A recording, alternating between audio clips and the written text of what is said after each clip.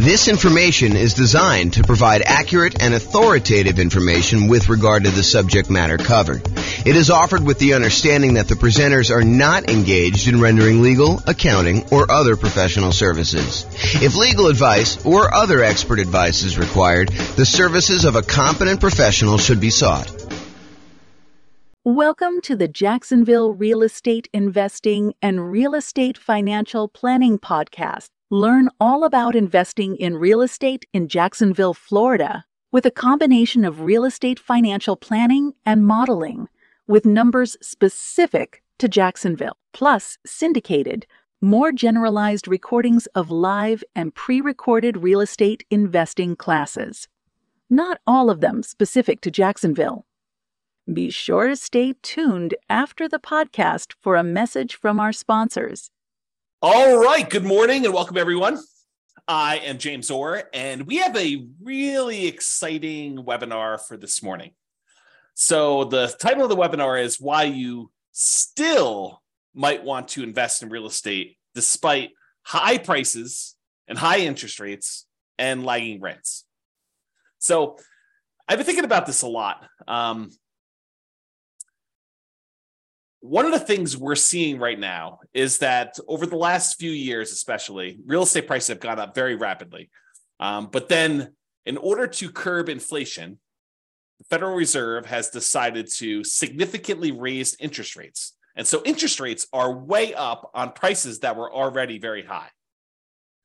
And rents are up, but they're lagging behind where the prices and the rents are. So we've got this sort of triad of forces all going against us being able to buy new leveraged properties that would have cash flow. So it is harder than ever to have positive cash flow on rental properties.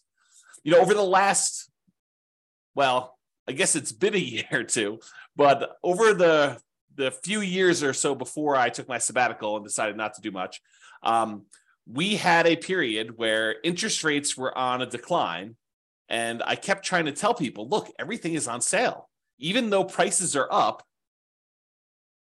everything seems to be on sale because interest rates are down. That is not the case anymore. Now real estate prices are up, and maybe they're softening, or maybe they're even going down in your market, but interest rates have gone up so fast and rents are sort of lagging behind. In some cases, rents are sort of softening, and that's going to cause a little bit of a drop there, that it is harder than ever to have cash flow on property. So why might you still want to invest in real estate despite all these issues? And by the way, this is not a new phenomenon. You know, we've heard this song before, this idea that, you know, prices are too high, interest rates are too high, rents are too low, and it's hard to get positive cash flow. I'm a kind of a collector of old real estate investing books. And if you go read books from 80s, 90s, 2000s, it's all the same stuff. Can't get properties to cash flow. Here's the solution to get properties that will cash flow for you. And so I want to talk today about how to kind of overcome some of these strategies and why you might want to still consider investing in real estate. And I've got some interesting new things. And I'm going to try to keep it relatively short because I probably could talk about this stuff all day. In fact, there's a couple of points in here where I mentioned, you know, I probably should do like a full class just on this one little topic. So we'll kind of get there. So cash flow as a goal. So many real estate investors are focused on cash flow because of how you think about what it means to be financially independent.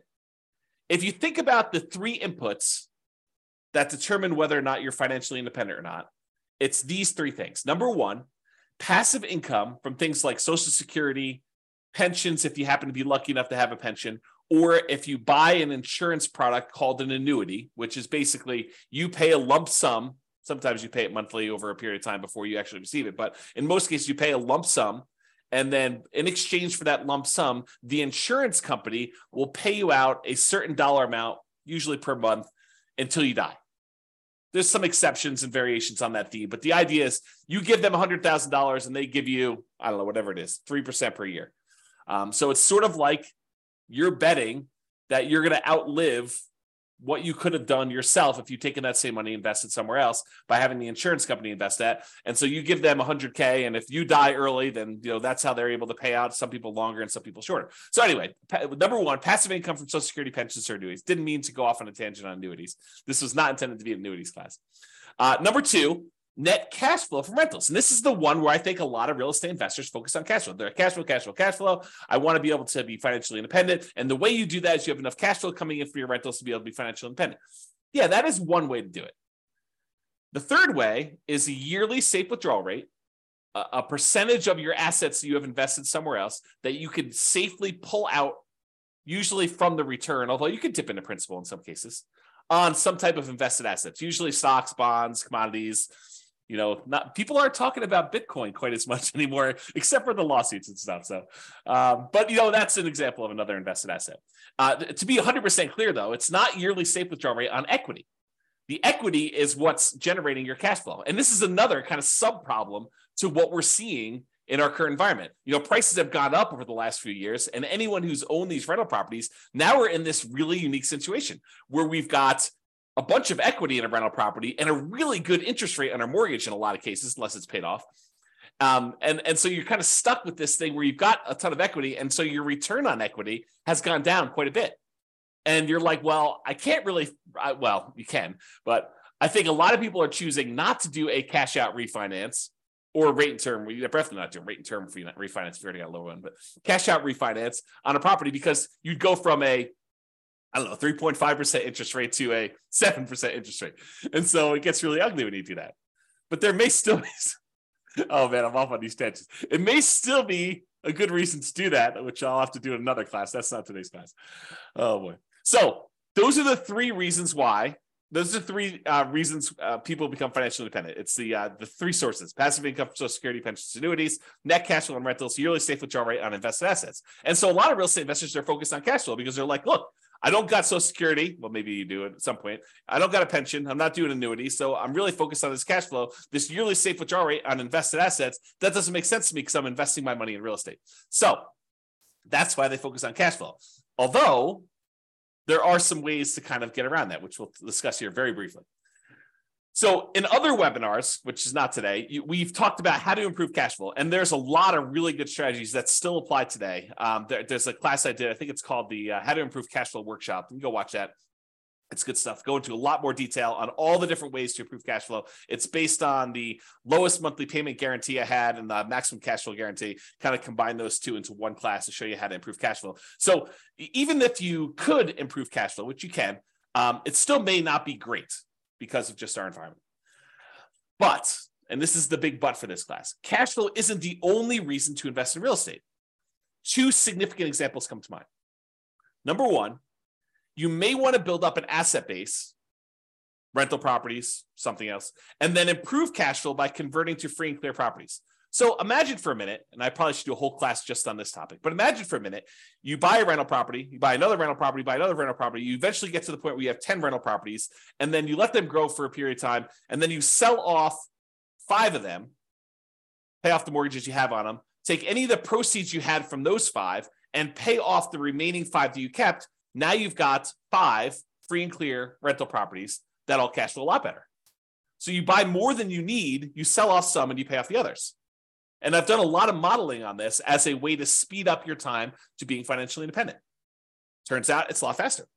So even if you're not getting great cash flow on the properties now, but you've got some time, it may still make sense for you to buy the properties, then use the proceeds from selling them to pay off the other ones. Or another variation on this theme is you buy a bunch of rental properties, and because the overall return on the rental properties is usually greater than what you can get in stocks, and I'll show you an example of that today. I'll show you a bad example of that today to kind of make my point.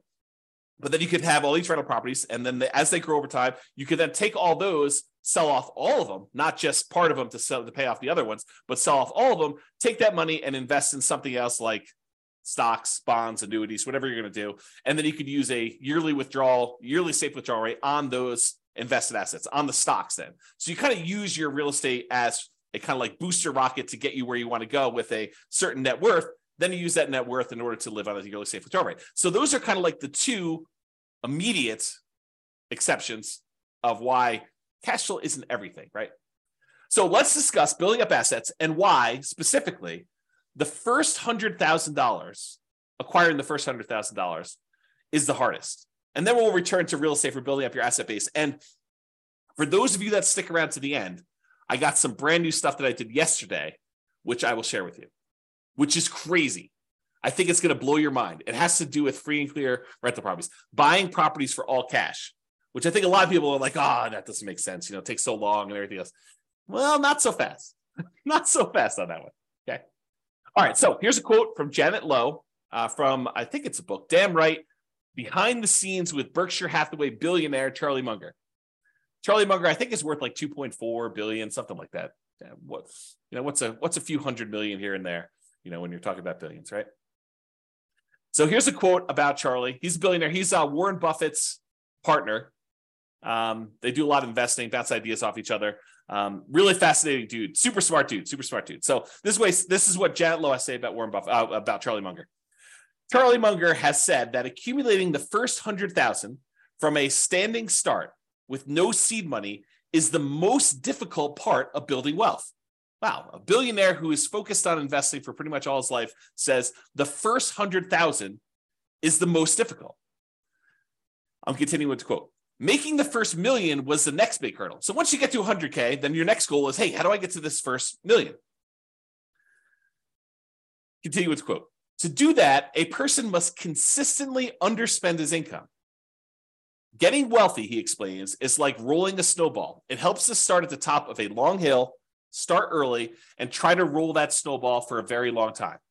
So not practical advice. I mean, really good advice, but not practical in the sense that, how do you do it? So let's continue on. So here's an actual quote from Charlie about the same concept.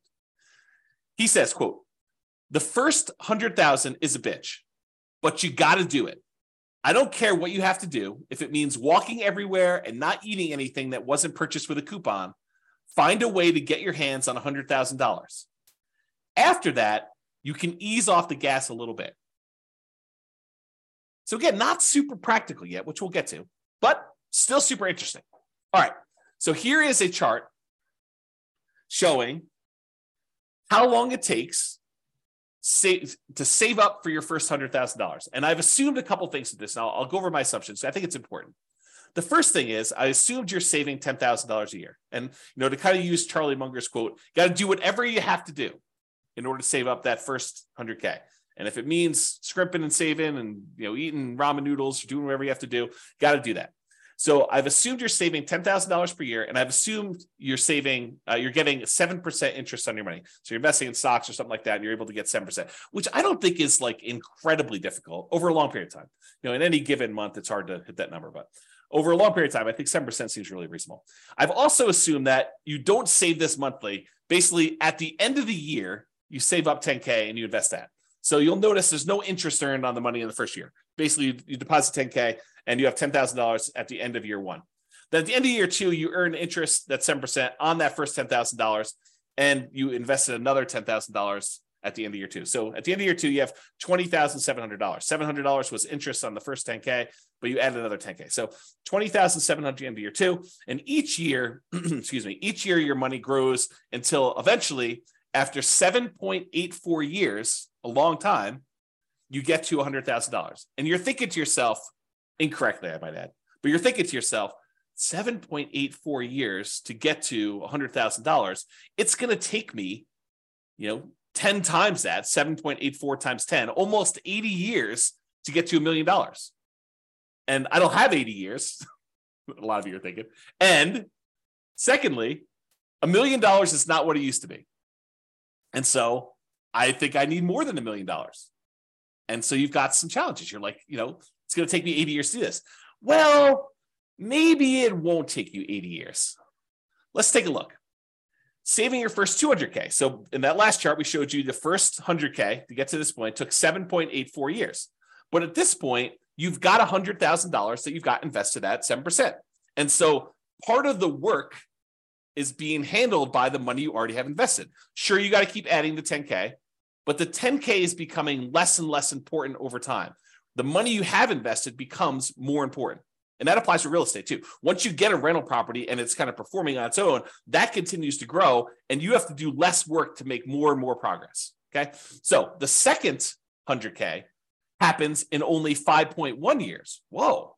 I went from 7.84 years, almost 8 years, to about 5 years. That's a lot faster. It's 35% faster to save that second 200K. Well, that's interesting. Well, if it only takes, another, whatever it is, 9 more times for this, that's only 45 more years. That's a lot faster. It's becoming more interesting. All right, I'm going to jump ahead a little bit. We're going to go to 500K. So the first $100,000 took a little less than 8 years. The second one took a little more than 5 years. The third one takes a little bit less than 4 years, 3.78 years. The fourth $400,000 total, takes just a tiny bit more than 3 years by itself to get that last 100K. And then finally, in order to get the last 100,000 on your way to 500,000, it takes 2.5 years. So as you can see, it's getting faster and faster for each one. And you're not investing more each year. You're doing that same $10,000 each year that you do this. Okay. So when you get to your first million, after the first 500K, it's 2.14 years to get the next 100K, 1.87 to do the one from 600 to 700, 1.66 years to go from 700 to 800, a little less than a year and a half to do the 800 to 900, and that last $100,000, the 900,000 to a million, only takes you about 1 1/3 years, which is crazy.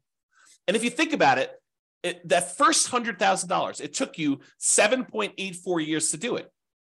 But the last 400,000, 4 times as much, took you less time.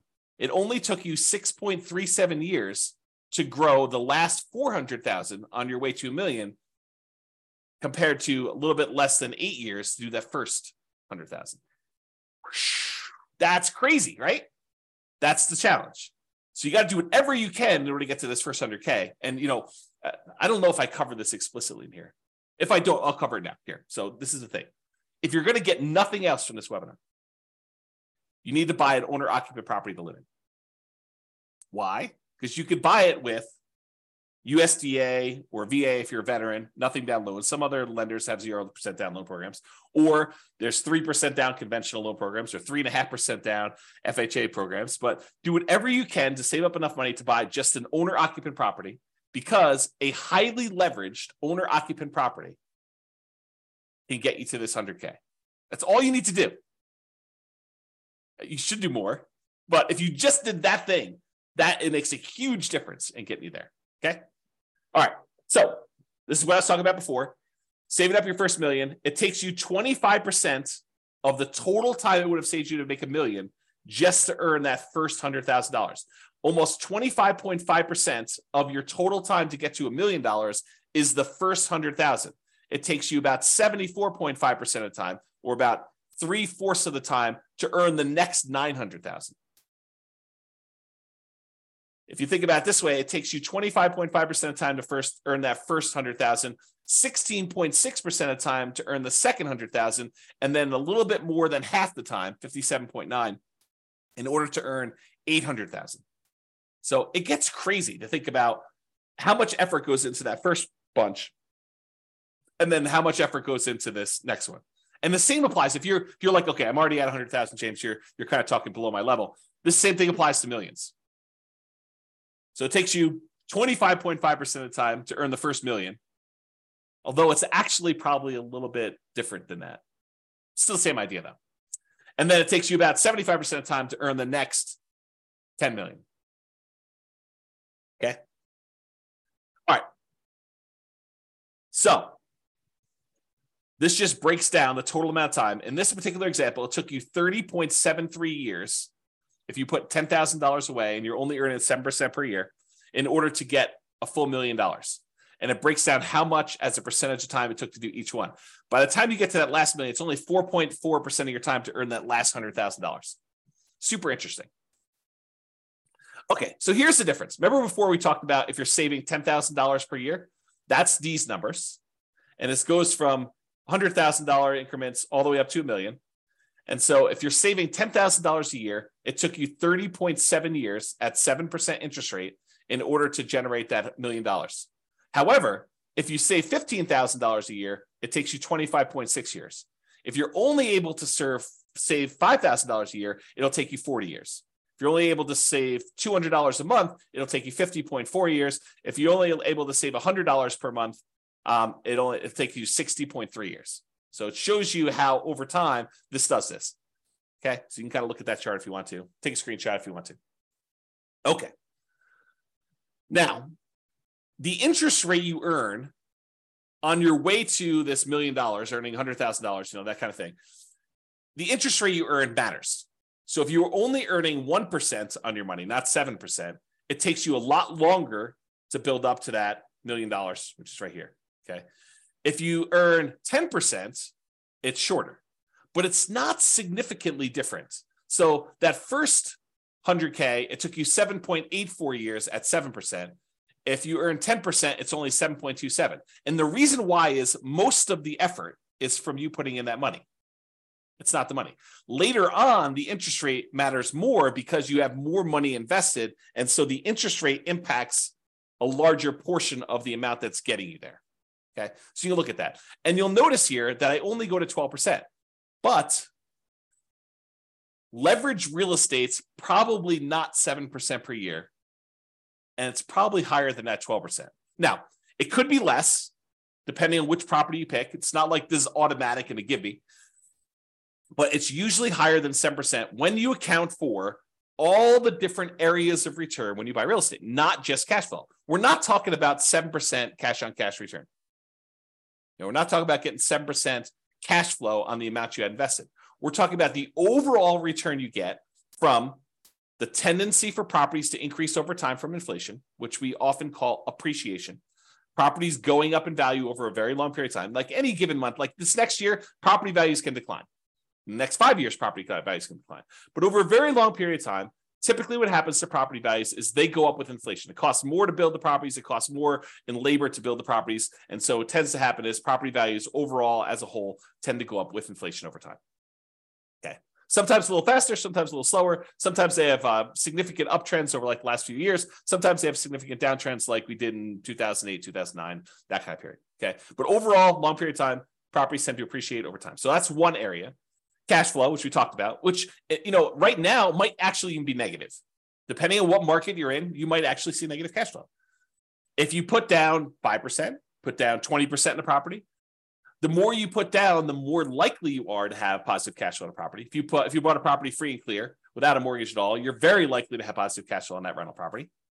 If you put down more, if you put down less, you're more and more likely to have negative cash flow. Plus the return you get from paying down the loan on the property. Part of the monthly payment you make on a normal amortizing loan, 15-year loan, 30-year loan, 40-year loan, any of those amortizing loans that pay themselves off over a certain period of time, like a 15-year loan pays itself off over 15 years, 30-year loan pays itself off over 30 years. But I actually have a typo here. Let me make a correction. It says department pay down instead of debt pay down. Make a note. So debt pay down, the return you get from paying down a loan, that little amount of money in the beginning that pays down how much you owe, the principal on the loan, that increases over time. And the amount you make from that is also a return. Plus, when you have a rental property, not properties that you own, you live in, but if you have a rental property, you get a tax benefit of depreciation. And man, I got to do some whole classes on depreciation because this is a tool that becomes very important in a market like now, where we have these high prices, high interest rates, lagging rents, and we're looking for deal alchemy, where we can kind of manipulate the return quadrants in order to get properties and have them overall cash flow less. So I need to do a whole class on depreciation, bonus depreciation, accelerated depreciation, things of that nature. But anyway, I digress. Oh boy. Really, this idea of depreciation, it's tax benefits the government gives you for owning rental property. And you are required to take it. If you don't take it, they assume you did. And so there's no reason not to take it. So you have this depreciation benefit for doing that. So the overall return from appreciation, the tendency for property values to increase over time, cash flow, after all your expenses on a property, what you net, debt pay down, paying down the loan on the property, and then the tax benefits from depreciation, which I like to call cash flow from depreciation, because it shows up either in less taxes from your paycheck, or at the end of the year, you get a big chunk back. Okay, so it's cash flow from depreciation. So those areas of return on leveraged properties, it tends to be higher than 7%. So if it's higher than 7%, that could be advantageous for you. And this is especially true if you acquire an owner-occupant property, one that you live in, as a primary residence with little or nothing down. So you go buy a property with a USDA or VA loan, you get nothing down on that, or you put a 3% down on a conventional loan, or 3.5% down on an FHA loan, or 5% down on a conventional loan, and you're able to buy a property that is highly leveraged. The returns from appreciation, debt pay down, depreciation, if you convert it to a rental after a period of time, those are all usually really, really good. The cash flow may be ugly because you got very little into the deal. And so you're looking at the overall return. And if you convert that property after living there for a year or two or whatever it is, and you convert that property to a rental property, what we normally call the nomad real estate investing strategy. You buy a property with little or nothing down, you live there for at least a year, and you convert it to a rental. If you kind of do that strategy, that could be very effective. Even in today's market, even with really, really negative cash flow. Because you got to look at, what's my alternative? I did a class once, it was called, Is Nomad Dead? We had seen this big run up in prices, and everyone thought, there are no deals. I can't get the deals I was getting, 4 years ago, and how bad the real estate market was and everything. I was like, okay, let's do a whole class and see if Nomad is dead. And so I did a whole bunch of analysis, and I'll give you the 30-second version of this 2-hour class, because there's a lot of detail in the class, but here's the 30-second version. You calculate out whatever the return it is that you can get on the property that's sitting right in front of you. You find the best deal that you can in the marketplace right now. What's the best I could do? And you look at the return that you would get on that particular property. And you say, okay, it's whatever it is, 22%. Okay, it's 22% per year. What else can you invest in where you get 22%? That's the whole thing of the class. If you can go find something where you can get better than 22%, then go do that. If you can't, then real estate looks like a better option at this point.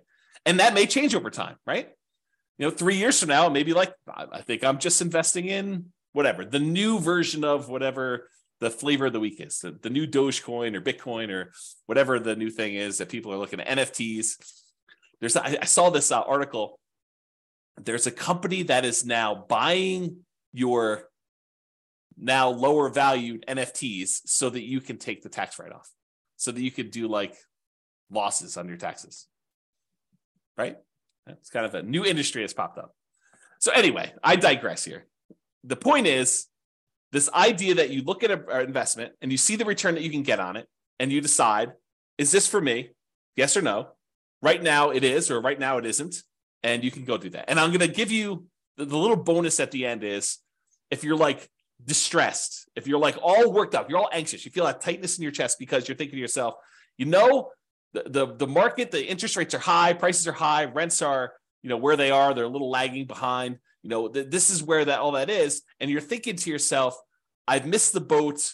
I got to get another property. I got to be all constantly leveraged and constantly up there. I'm going to show you at least one slide. I need to do probably a whole class on this, maybe several, but I'm going to show you that breathe, relax. Even if you have to save up your money for another year or two and wait, it's not the end of the world. Chill out. But if you're like, hey, look, there's an investment in front of me. It makes sense to me. I'm going to do it. That sounds good. And you still might want to do that because of what I'm about to show you. Okay. So this is what I would consider a particularly bad property, right? It's I'll jump right to the bad spot. It's negative $8,000 a year in cash flow. Now you are buying it with 5% down, so you got very little money in the deal, but it's ugly. I mean, who wants to put out, whatever it is, almost $700 a month in negative cash flow? But as an aside, if you were going to save $10,000 a year in order to get that first 100K and kind of build on that, if saving that is really paying negative cash flow to kind of invest over time in order to own this rental property, that's not the end of the world either. If you think about it this way, I'll kind of go off on a tangent on this. If you had put enough down, this thing would have positive cash flow. But you chose to put a little down, and now you're choosing to take some money each month and paying the negative cash flow. Really, you're just paying the mortgage payment. You're not getting enough in to do it, so you have to supplement it. But you're paying that negative cash flow over time. It's sort of like you're able to make an investment in this rental property over time. You are investing a little bit of money each month in the form of negative cash flow as additional down payment that you didn't make elsewhere. Right? I mean, isn't that what you're doing? You could have put more down if you had, whatever this property is. I don't even know, $500,000. You could have put $500,000 down. It would have had positive cash flow from day one. Could have put probably $250,000 down. Had 50% mortgage on the property, and it probably would have positive cash flow. You chose, in this case, to put 5% down, and so you have negative cash flow. So instead of putting, $250,000 down, you put down $25,000, and now you're saying, I'll put down $25,000, and I'll pay in $8,000 per year in order to acquire this property that overall makes me, in this case, $4,286 net. So $8,000 from appreciation and change, almost $3,000 in debt pay down, and about $1,200 in tax benefits. So overall, it brings in, almost $4,300. Okay, so that's the dollars now. So this property does that. Now, if we look at how much you invested and the return you got in that investment, the appreciation is a 50% return on your initial down payment. So from appreciation, for the property value going up, in value, you're getting a 50% return on that. Your cash flow is negative, a lot, almost negative 50%. In fact, they almost offset, right? So the amount of money you're making for appreciation is offset by the amount of cash flow you're getting on this property. In this particular example, with putting very little down on a property that I admit is a deliberate bad choice, right? And if you're in a market where this is what you can get, this is what you can get, right? And this is what you got to decide on. The debt pay down portion of the return is 17.7%. And what's interesting about the top half of this quadrant, the appreciation of the cash flow, is those are speculative, right? We really don't know if next year the property is going to go up in value or if it's going to go down. We don't know if rents are going to improve, stay the same, or go down. So the top half is sort of a little speculative. We don't really know what's going to happen. We're speculating that the market is going to continue to do well. The bottom half of the returns, those are more certain. They're less speculative. The debt pay down portion is contractually guaranteed by you and the lender. When you get a loan, you sign an agreement with the lender that says, okay, you're going to make these regular payments for the next 30 years. And if you do that, this loan is going to be paid down by that amount. It's contractual. It's not speculative. It doesn't matter how the market does. Market could do good, market could do bad. It doesn't matter. You're getting that return. So debt pay down 17.7, and the tax benefits, unless they change tax law, which it's possible that they will, very unlikely, but possible, you're going to get 7.73%. So overall, the return you're getting when you add up that really negative cash flow portion, plus appreciation, plus debt pay down, plus tax benefits, you're getting 26.31%. On what I admit is a horrible deal. I don't want to say horrible because someone might actually buy this, right? I think this is the challenge. It is a deal I picked because it was ugly. The cash flow on it was not fun. So the question then becomes, can you go somewhere else and get better than a 26.31% return? And if you can, great. Then maybe this is why it says, I don't know what the title is, why you might still want to invest in real estate. Well, you might want to still invest in real estate because you're getting a 26.31% return, even with ugly cash flow. If you can go somewhere else and get a better return with similar risk characteristics, because you got to kind of take that into account, right? You can't go do, I'm going to go play roulette. I can get a 100% return on my money if I win at roulette. Yeah, maybe. Different risk characteristics, right?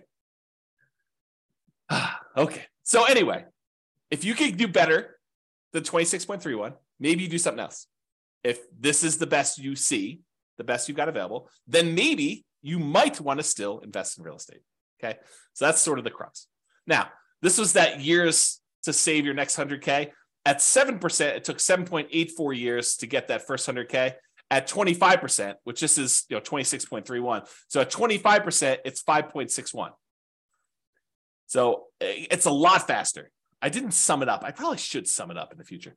But it just goes to show, like, by the time you get to that last 100K to get to $1 million, it's only 0.41 years at that rate versus this, I don't know, 1.24. And honestly, this is the problem we're seeing with other people right now in our marketplace. They've been building up their equity, right? The property values have been going up. They've been paying down their loan. They got really nice low interest rates, which the loan pays down a little faster when you do that.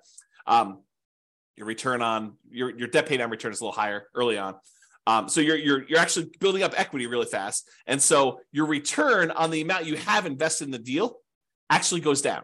So the overall return we see as we own rental properties longer and longer and longer actually goes down until eventually when you pay off the property and you get rid of your depreciation benefit, eventually it approaches cap rate plus your unleveraged appreciation rate. If your property's going up 3% a year, which is what I use for the appreciation rate assumption, by the way. Some people are like, James, you get 50% return from appreciation. James says that he's getting 50% appreciation. No, I didn't say I'm getting 50% appreciation. I'm getting 3% appreciation, which seems very reasonable over a long period of time, especially considering the last few years. But 3% over a long period of time, it turns out the return from getting 3% appreciation is 50% when you only put 5% down and you have 1% in closing costs. Okay. I got distracted. I don't know where it was, but the idea here is you've got this good return that you're seeing, and it gets you there a lot faster. Man, to be spacey. Okay, here we go. All right, so grow your assets net worth. So even with negative cash flow, significant negative cash flow, really ugly cash flow, and even modest depreciation, that 3% per year, and the debt pay down from, in this case, putting 5% down in the loan, debt pay down is pretty good. And the tax benefits of owning a rental property, that depreciation benefit, you might be able to get a significantly higher return than you could in something else. Whatever it is you decide you're looking at, stocks, bonds, crypto, NFTs, whatever you're doing. So you could use this return to grow your net worth, buy rental properties over time, get this higher return, 25%. Then one of two options. This is just kind of like two things to think about. Number one, and we talked about these earlier, sell some of the rentals to pay off the remaining ones with the net proceeds. The idea is you buy 10 rentals or whatever number makes sense for you. Then over a period of time, when you get closer to the point where you need to convert that money in order to be much more cash flow heavy, to be able to support yourself and be financially independent, you sell off 1, 2, 3, 4, 5, 6, whatever number it is to pay off the other ones that you still have. And then you have really, really good cash flow, free and clear properties on those. You kind of go from afterburners with leverage to completely unleveraged, owning those rental properties to do that. So, and by the way, I'm talking about net. When I do my analysis, I'm talking about net proceeds. Don't think to yourself, oh, the property's worth 500, I owe 350, so I have $150,000 in equity. No, that is not how that math works. If you go sell a property for 500 and you owe 350, you're not walking away with $150,000. It's net after real estate commissions. If you're going to sell it with a real estate agent, if you're going to sell by owning, maybe they'll save some of that in exchange for doing your own work. Your share of closing costs, not all closing costs are yours. Some of them are the buyers. And it's negotiable who pays a lot of those. Your capital gains taxes. So whatever the value of the property went up from where you bought it, you have capital gains taxes on those. And the government gives you this great benefit of depreciation, but there's this thing called depreciation recapture, which means the money that you got from depreciation, now the government says when you go and sell a property, you need to pay back a certain amount of that in a tax called depreciation recapture tax. So a combination of all those expenses need to be taken out. So what you thought was $150,000 in equity might be, depending on what happened and everything else, $75,000 or $100,000 or whatever it is. So it could be a significant bite out of that. So I'm talking about taking all the properties you have, selling off some of them, paying all those fees I just talked about, or eliminating them or deferring them. You could defer some of them with 1031 exchanges and stuff, although you wouldn't be able to pay off the properties with a 1031 exchange. I digress. We'll talk about that another day. But you could take all that proceeds, pay off the other properties, and then have some free clear properties to do that. Okay. So you use these higher returns you're getting on this leveraged rental properties, and then you use that in order to pay off some of the other ones. Or option number two, you take all the rental properties you acquired, they were kind of rocket boostering their way up. They've now grown in value. And instead of taking some of them, selling them and paying off the other ones, you sell off all of them and then decide to simplify your life, because owning rental properties is a little bit more complicated. Even if you have a property manager doing it, you need to manage the property manager. So now you take all the proceeds though, and you say, I'm done with all these rentals. They served me well while I had them. They did their job. Now I'm going to go invest in annuities or bonds or stocks or crypto or NFTs or whatever you're going to do, right? So you have this idea to do that, okay? So you sell off those, and then you take that and you put it into whatever it is that you're investing in, and you use a safe withdrawal rate on that money to do that. Or you go buy annuities and you use the annuity kind of return to do that. Okay. So that is one way to think about the return you're getting on there. So the question is, should you invest in real estate or stocks? And what I did, it's got to give you some background here. I went and I modeled this question. Should you invest in real estate or should you invest in stocks in over 300 US cities with their current real estate prices and their current rents and the current mortgage interest rates.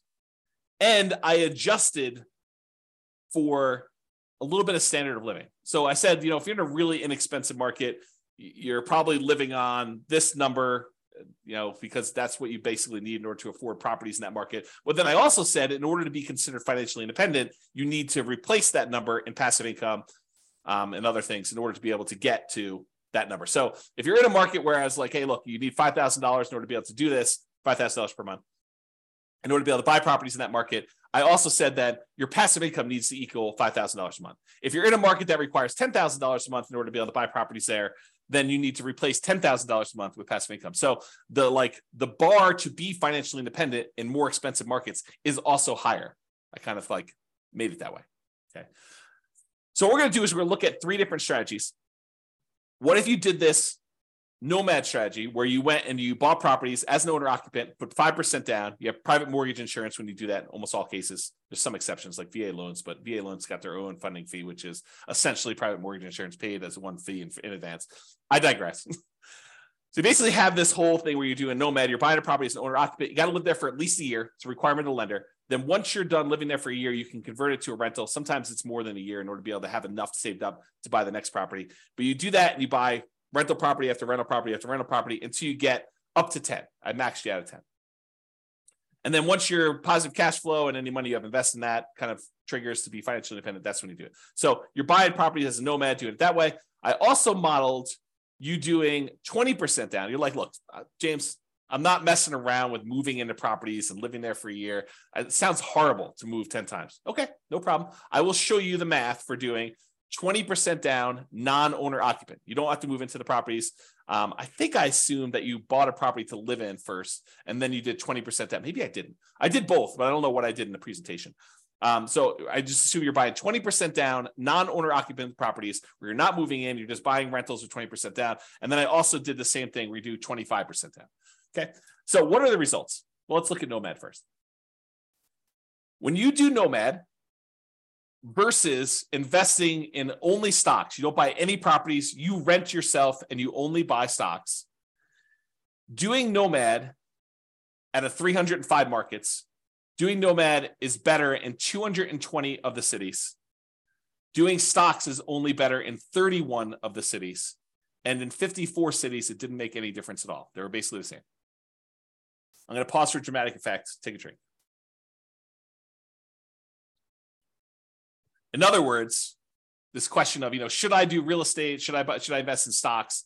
If you do the Nomad strategy, put 5% down, move into the property, live there for a year, convert that property to a rental and repeat the process, it is better to do that strategy than to just invest in stocks in 220 of the 305 cities. In 31 cities, it is better to have done stocks. Faster to be financially independent. This is speed to financial independence. And in 54 cities, it made no difference. And here is each dot shows you a different city. And the difference is how many months better was it? Not how many months it took, but how many months better was it?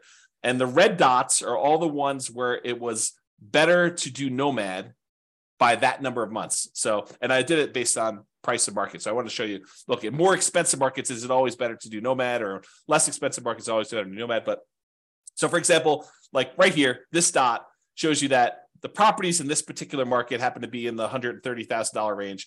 And it is almost 400 months or almost 500 months better to do Nomad than to invest in stocks. With this green one, $150,000 market, it was probably about, 180 months better for you to do stocks than it was to do Nomad.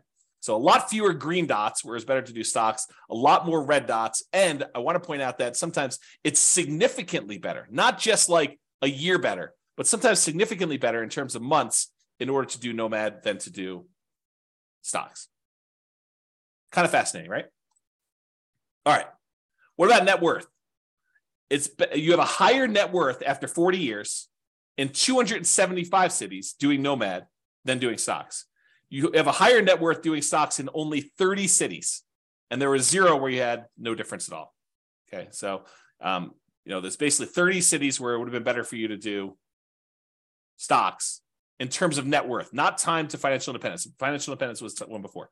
And so this shows you the difference in net worth. In this case, the green one's Nomad. So the ones, the higher you are away from 0, the bigger the difference in net worth is difference in net worth. And the red ones show you the ones where stocks, and those are relatively small better. So it's like, yeah, they're better at 40 years, but not that much better. Like there's sometimes when Nomad is a lot better. And so you got to look at this. Okay. Is this helpful for anybody? You guys want to let me know? That'd be great. Because I like this stuff and I'd like to do more classes on this content if you guys are interested. So let me know in the chat box, if you could, for those that are not sleeping. Okay. Yeah, see, people love it. That's awesome. Thank you. Appreciate that. All right, 20% down. So we did Nomad before. Now we're going to compare 20% down to investing in stocks. So if you're going to do 20% down, and this time you're not moving into properties, you're just buying non-owner occupant rental properties. You're like, forget this, dealio where you're moving into properties, James, you're crazy. And no one's going to move into properties. A lot of people do, but I digress. The saying of the day is I digress, because it seems like I'm all over the place today. Okay, in that case, doing 20% down will get you to financial independence faster in 220 cities. It'll get you faster doing just stocks and not doing 20% down rentals in 28 cities. And in 57 cities, it doesn't matter.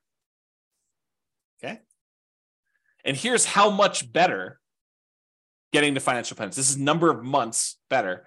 All the red dots are, it's better to do 20% down, and it's by this number of months, the distance away from this 0 line. So the distance there. And this is the price point of the houses in that market. So on a 300,000-ish type property, it's like almost 580 months better for you to do whatever this is, 20% down than to do stocks.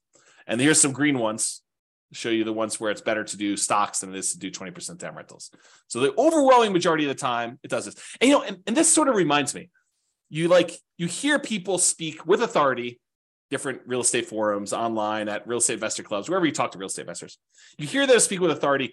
You always need to do this. It's always better to do rental properties. It's always better to do stocks. It's always better to do whatever. It's much more nuanced than you think, right? I'm showing you that. I'm showing you the data. And could my assumptions be wrong? Absolutely. No doubt. I am not infallible. I do my best to try to make sure my data is accurate. And you can drill down and look at any city, right? Like I've had, in order to be able to show you this chart, I had to do the analysis for 305 cities. Now, this is just me aggregating all the individual analysis and showing you what's going on. So this just goes to show you that you need to do your homework. And if you're in one of these cities, then maybe real estate isn't as good as investing in stocks, right? If you're in any of these cities, though, it turns out it's better. And maybe the assumptions, is it possible? This is like where I just throw everybody under the bus. Is it possible we all buy a whole bunch of real estate and 10 years from now, we have something worse than we saw in 2008 and the real estate market goes to 0? Possible? Maybe. I don't know, right? But who can predict the future? Is it possible that stock market returns from here on out are 0? Maybe. Is it possible stock market returns from here on out are 30% a year? In which case it probably crushes real estate. Is that possible? Sure. I mean, we don't know. We don't know the future. No one can predict that. But I'm showing you based on some very reasonable assumptions. So I show you all my assumptions. You can go look at it, go dig into the city and look. Anyway, I digress. That is the saying of the day.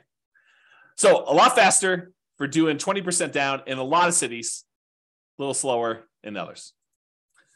Higher net worth. You have a higher net worth putting 20% down in 275 cities. You have a higher net worth investing only in stocks in 30 cities, higher than investing 20%. Okay, so 275 to 30. And then here's the net worth difference. Again, there's a lot sometimes with a very significant big difference, a lot of them with little difference, but sometimes it's a really significant difference if you invest in 20% down rentals versus doing that. And one other thing I'll add, when we talked about Nomad, you had to do it in your local marketplace, right? Because you're moving into the properties, you're owner occupying. So if you happen to be in, I don't know, pick any really expensive California city, you have to do it in that marketplace because you're moving in. When you do this 20% down plan and you happen to be in a market where buying properties even with 20% down has really ugly cash flow, you can choose to pick another market. You can go pick a market that has historically better cash flow because you're not living in the properties. So you could be living in Los Angeles and decide I'm going to invest in Atlanta, right? As just an example. And I didn't model that, right? I modeled it forcing you to invest in your local market with those properties. So you maybe even these red ones, you could say, I happen to live in Los Angeles. Real estate historically has not cash flowed very well here. Maybe the overall return's better, but it hasn't cash flowed here. Why don't I go pick a market that is better historically? And who knows what will happen in the future. So you could do that. So there's even more to this. There's even more nuance flavor to this. Okay. All right, 25% down. We've I built up. You know what I'm talking about now. 25% now versus stocks. 25% down is better in 228 cities. Investing in stocks would have been better in 26 cities, and in 51 cities, it didn't matter. And this is time to financial independence. So it would have been faster to be financially independent if you put 25% down, bought non-owner occupant rentals in 228 cities. It would have been faster for you to be financially independent if you invested in stocks in 26 cities, and 51, it didn't matter. And then here's that distance, basically how much longer the difference between one and the other. And all the red ones are the 25% down. The green ones are you investing in stocks. And you can kind of look at this. And then higher net worth. You have a higher net worth investing in 25% down rentals in 277 cities. If you only invest in stocks, it was better in 28 cities and 0 with no difference. And then here's the difference in net worth. So sometimes it's really significant difference in net worth. Sometimes it's much, much lower. Okay. Last few slides. This is sort of the bonus content.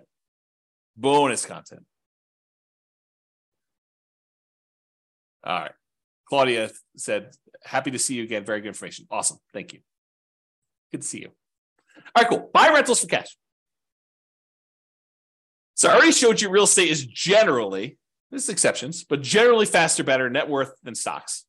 Generally faster and also better net worth, because we looked at both those, speed to financial independence and also size of net worth, right?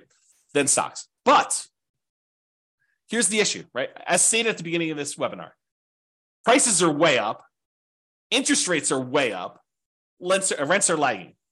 So one way to deal with high interest rates is to opt out. And by opt out, I mean don't use mortgages. You got really, really high, ugly mortgages, interest rates. You could say, something, I'm going to pass. I'm just not going to do mortgages. So what that would be is buying properties free and clear. Some people, and I put this in italics, believe that you need to be leveraged with mortgages. Like it's silly to invest in real estate without mortgages to get the benefits of rental properties. And your returns, appreciation, debt pay down, which debt pay down would be 0 if you didn't have mortgage on it, depreciation, those returns get amplified, as does cash flow in whichever direction you are doing, either amplified negative or amplified positive as far as terms of percentage. But they get amplified when you're leveraged. And so you could see their case. I'd rather earn whatever it is, 30, 40% of my money. But sometimes real estate is just a better return, even unleveraged. You get depreciation, you get unleveraged cash flow, and you get appreciation, unleveraged. And the combination of what your cap rate is, which is basically your cash flow if you own a free and clear property, what your cap rate is, plus your appreciation, plus that tax benefit, is better than what you'd get investing in stocks. And in those cases, maybe it still makes sense to invest in real estate. So I probably need to do an entire class on this, but just a little bonus for you. So this is sort of the framework for which scenarios we need to run. So we need to do a scenario where you do buy an owner occupant property to live in, and one where you say, I'm going to forego buying an owner occupant property to live in, and I just rent myself. So you've got two different groups. And then in each one of those, you need to decide how you're going to invest, whether you're going to do the nomad strategy and keep buying owner occupant properties and converting them to rentals, or if you're going to do, which I guess doesn't apply if you're renting, but that's the exception.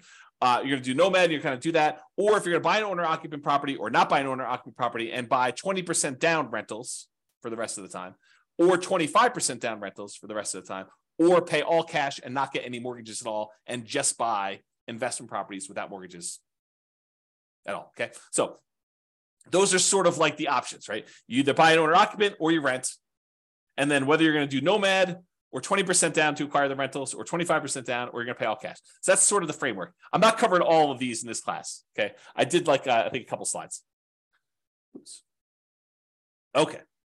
So what I'm going to talk about now is I'm just going to do this is much less detail than I did in the previous ones. And I probably need to do like full classes on this. So here it is though.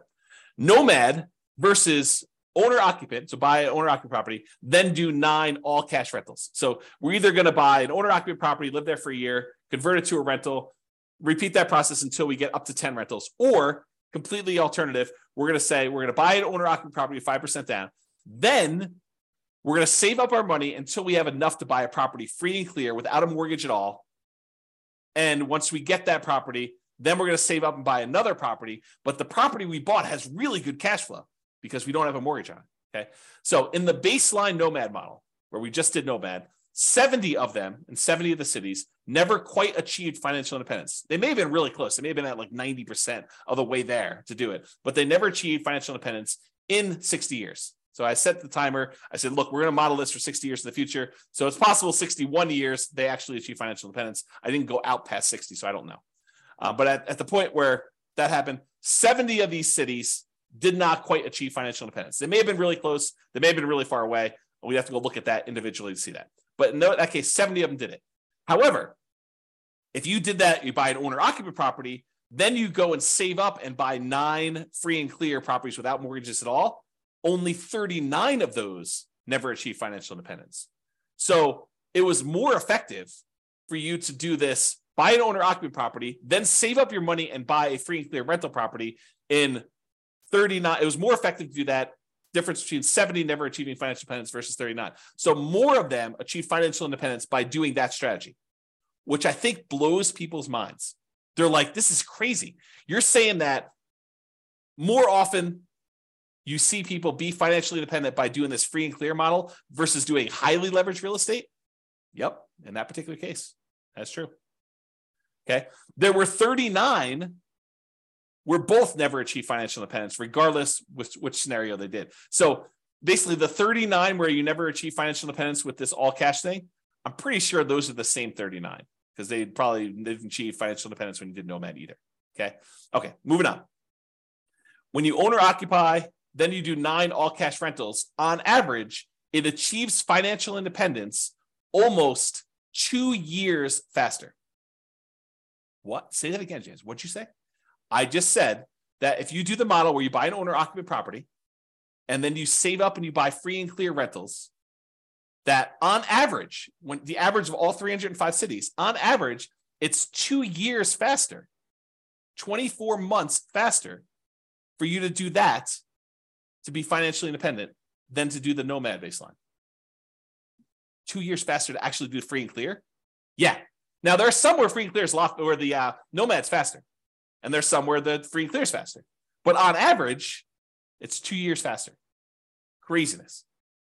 On median's the middlemost number, it's 35 months faster, almost 3 years faster. That's the middlemost number. Now, there is a lot more to this story. There's no way I could do this justice in just this one class. I'll do more classes on this in the future, provided you tell me you want them. If you say, James, this sucks.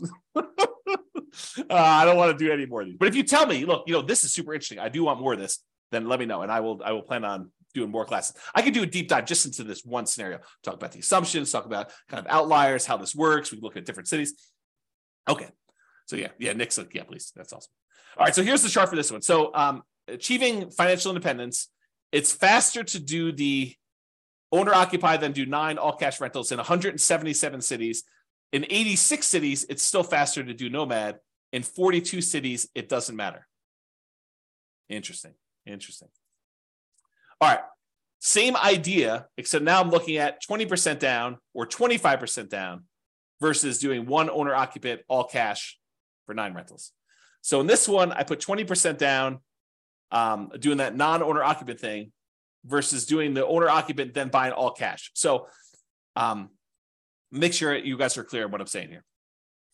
In one model, we are just buying 20% down rental properties. And we did one owner occupant nomad to start with. So we bought a property owner occupant. Then from then on, we put 20% down and bought rental properties. In this other one, we bought an owner occupant property and then we saved up money and we bought properties all cash, free and clear. In 169 cities, it was better to do the all cash model. Versus in 93 cities, it was better to save 20% down to buy the rentals. And in 43 cities, it didn't matter. And this is in time to be financially independent. For the 25% down, with 25% down in 164 cities, it was better to do free and clear, to pay all cash for properties. It was better to do 25% down in 96 cities, and it made no difference at all in 45 cities. Craziness. All right. Look at that, just on time.